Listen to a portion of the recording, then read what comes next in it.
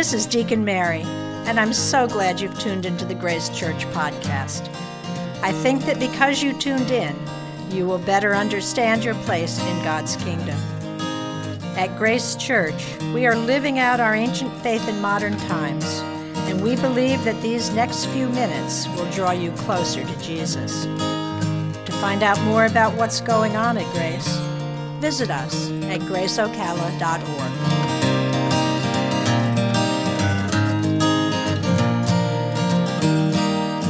Good morning, everybody.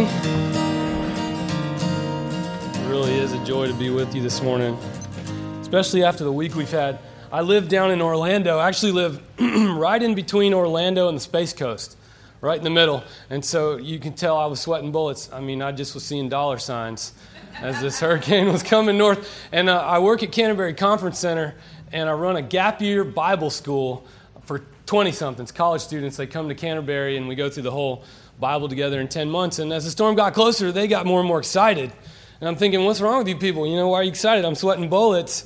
And you know, ironically, did anybody read the morning prayer reading for yesterday morning? Okay, well, it was the story of Jesus asleep at the boat when the storm is raging on the Sea of Galilee, right? And I'm reading this on my front porch yesterday morning after my house is in one piece. I had no damage at all. And you know, we just bought this house a year ago, and new roof and new paint on it, new siding, that kind of stuff, shutters. And you know, I'm reading, I'm like, wow, man, I know exactly why Jesus was asleep in this boat. He didn't own the boat, you know. I mean, it was like. It's Peter's boat, you know? Or maybe they like rented it from Bethsaida boat rental. I don't know. He's like not worried about it. Peter's like, wake up, man. I got a lease on this boat. You know? Help. But anyway, we got through it. And so I was just seeing dollar signs, though. And that's actually what we're going to talk about this morning. We're talking about dollars. You are in the second week of your stewardship campaign, and here I am. And don't worry, I will not give you a guilt trip. I know the interesting feature about this church is if you sit too far in the back, you can't escape for the exits. You got to come forward and go out this way. So like the perfect spot is like 10 rows up. That's nice. Well done. There you go. Make some come forward. Anyway, but here's what I'm hoping for this morning. I'm hoping that as we talk about stewardship, that you will be not guilted, but wildly encouraged. I mean, that really is my aim, and I have one thing to say to you of substance this morning, and this is it. I hope that when we walk out of here this morning, you feel like one of the wealthiest people in the world. Because you are. And I'm not talking about Western Christians as opposed to global Southern Christians or Eastern Christians. I'm not even speaking financially. What I'd like to say to you this morning is that as we sit in here to proclaim the reality of a resurrected Jesus, what we're really proclaiming is that in Christ, God has met our one true need. In Christ Jesus, we sit here as people who really have no needs in a spiritual sense. That's the truth of the gospel. And what I want to do this morning is just revel in that. Just meditate on that for a few moments together and then talk about giving from that heart and in that place. And I would pray and hope that as you consider your stewardship pledge for 2017, that you would do it from a heart and perspective that says, God, you've given me everything I could possibly want. You're calling me into this eternal weight of glory that is so much better than anything I'll ever experience here on planet Earth. It's a small thing for me to turn open hands and let you mess with my finances. It's a small thing, God, compared to what you've done for me in Christ Jesus. So we're going to look at the passage from 2 Timothy this morning. If you got your Bibles, you can turn there, or maybe just use your leaflet in your bulletin. Paul writes this little letter, 2 Timothy, to a young pastor named Timothy, who's living in this town of Ephesus. And the background of the story is this, that Paul's probably in prison, and he's probably facing a near death, and he's sort of like writing his last instructions to this young pastor, Timothy. And I just love what he says here in chapter 2. Let's look there together at the beginning of your reading. Because you're going to see the good news right here in the first verse, chapter 2, verse 8. Remember Jesus Christ, Timothy, Timothy, this is really all I want you to know. Remember Jesus Christ, raised from the dead, a descendant of David. That is my gospel. And you guys know what the word gospel means, right? It means good news. And we have the best news that anybody would have in the whole town of, where are we? Ocala, right? I've never been to Ocala. It's nice. There's actually hills here. I like driving this morning, it was dark. I'm like, is that a hill? I think that's a hill. Oh my gosh. I'm from Western Carolina, and I've just moved here a year ago, and I am not used to this flatness or the hotness. But we're getting used to it in Jesus' name. Anyway, aren't we, God? Yes. See how much I love you? Right? All right. You think giving your money's bad? Try moving to from North Carolina to Florida. Yeah, it's worse. Okay. Anyway, look at the passage here.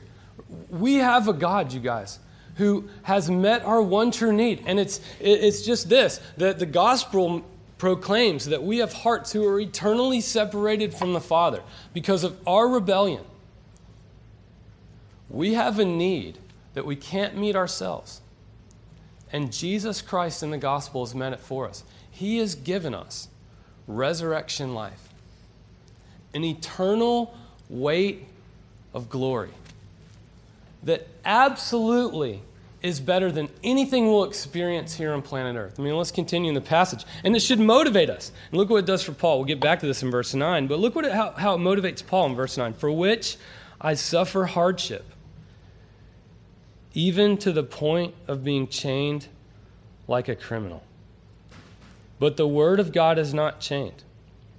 Therefore I endure everything for the sake of God's elect, so that they may also obtain the salvation that is in Christ Jesus with eternal glory. I mean, think about that for a second. Eternal glory. Never-ending goodness. An inheritance that's been purchased for us completely apart from anything we'd ever do to earn it, that's equally available to every single person in this room, no matter your social status, your ethnic background, or anything you'll do from this point forward morally. And it's good. It's so good. Now think about this for a minute. I don't think it's possible to be the type of generous people that God wants us to be if it doesn't come from a place of understanding the depths of His generosity towards us in Jesus. And I'll say it again. I really don't think it's possible to exercise the kind of generosity that God wants us to exercise. It's impossible to say, yes, God, you can mess with my finances. You can have my time. You can have my talent. You can have my stuff. It really is tough to do that unless it's legalism. Unless it comes from a heart that understands how generous the Lord Jesus has been to us. He's lavished on us a kingdom that we don't deserve. I mean, I've been sitting here the past hour and a half or so in the two services and looking up at that crucifix, and I really like that. The technical name for that is Christus Rex, I think. And we're saying something theologically by putting a crown and a robe on Jesus as He sits on the cross, and this is what we're saying. That you know what that accomplished for us? An eternal kingdom that no cancer can eliminate, no storm can blow away, no sickness, no job loss can lose. And Jesus has invited us to participate in it free of charge. And it's ours. We have full assurance that we will enjoy that King's kingdom forever. And in that sense, we're the wealthiest people in the world. And when we get to that place in our heart, it becomes a trivial thing for us to say, okay, God, well, what would you have from me right now? Of these things that are passing, God, what would you take for your glory? And how would you have me invest my resources in such a way that those folks who are not here this morning would come and understand the fullness of the kingdom of God? in the way that we do, in the way that we can. That's stewardship. Stewardship, in my understanding of it, comes from a thankful heart. That's the center of it. Not a guilty conscience, but a spirit of gratitude. As we just live in to this thing that Jesus has done for us. I pulled some statistics for this talk this morning. You know, I'm in seminary, and they always tell you, like, all right, you got to have some statistics for your message. So, lest my preaching professor be in the back, I got to stay. I don't even have a preaching professor. I don't know if we're going to have one.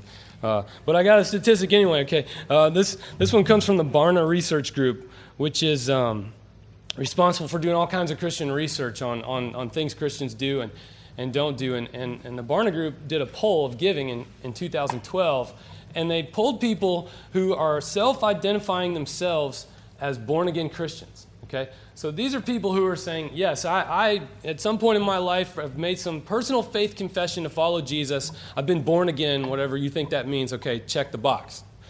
And of those people, whether they're evangelical or not, cross denominations, it doesn't matter, Barna found that 12% of them tithe.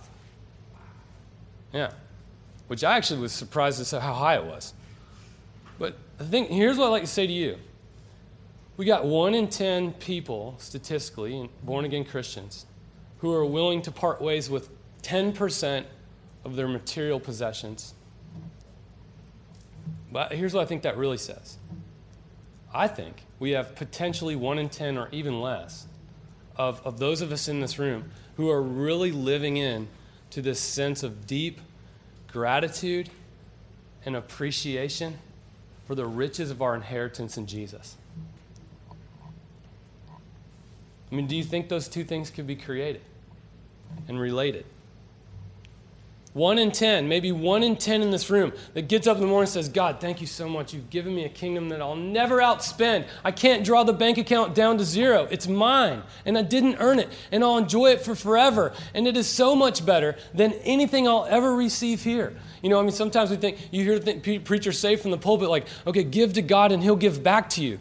You know what? That's true, but I think it has so much to do with eternity and less to do with now. God will give back to you now, but the ultimate and pinnacle way that your Father has given to you is an eternal kingdom that we're just experiencing the first fruits of now,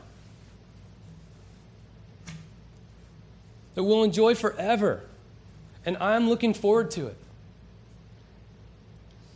There will be mountains in heaven. Or I'm not going. There will be. I mean, it's another topic for another day, but I think we have an incredibly low view of heaven in our culture. It is not clouds and harps and angels and a never-ending sing-along with God. There will be singing. But it's a perfect, real, tangible place where everything sad comes untrue, where we enjoy the riches of fellowship with Jesus and with his people, and where we have fun. And it's yours. It's mine. Free. And nobody can rob that from us. Let me give you one of my favorite passages of Scripture from the New Testament. It's one of my favorite proclamations of the gospel too, because Paul, the guy who gave it to us, puts the gospel in a financial context. And it's 2 Corinthians chapter 8, verse 9. Paul says this, "For you know the generous act of our Lord Jesus. For though he was rich, for our sake he became poor, so that you too might become rich."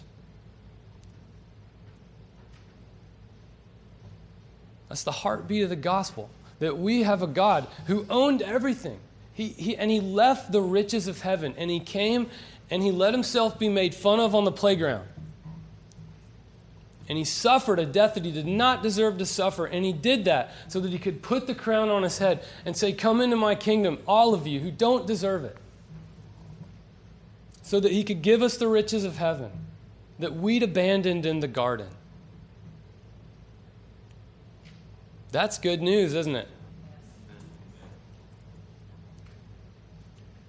And when we settle into that reality, our things become trivial. We say, okay, God, wow. What can I do with this stuff for your glory and for the advancement of your kingdom?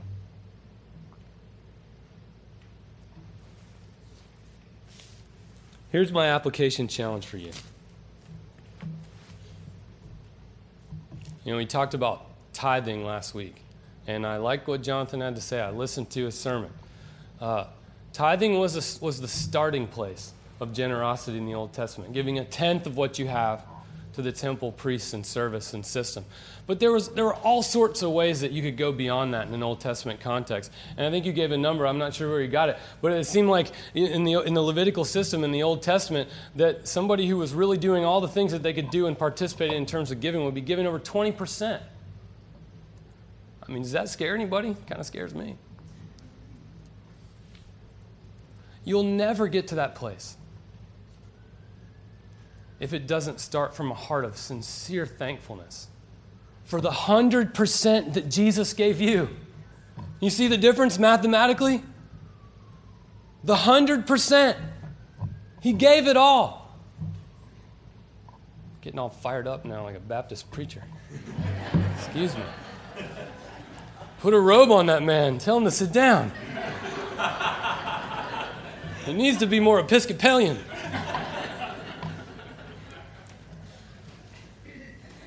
Here's my challenge. As you pray about this stewardship campaign, think about this. Write a check that's in line with the check that your Lord Jesus wrote to you. And do it as an act of worship. And if you don't trust yourself to do it at home, do it right now. Write a check that comes from this place in your heart of sincere gratitude for the fact that you're walking into a kingdom that's going to blow your mind, that is beyond your wildest dreams, and you will enjoy it forever. And from that place in your heart, give back to a God who gave to you first. Now let's pray together.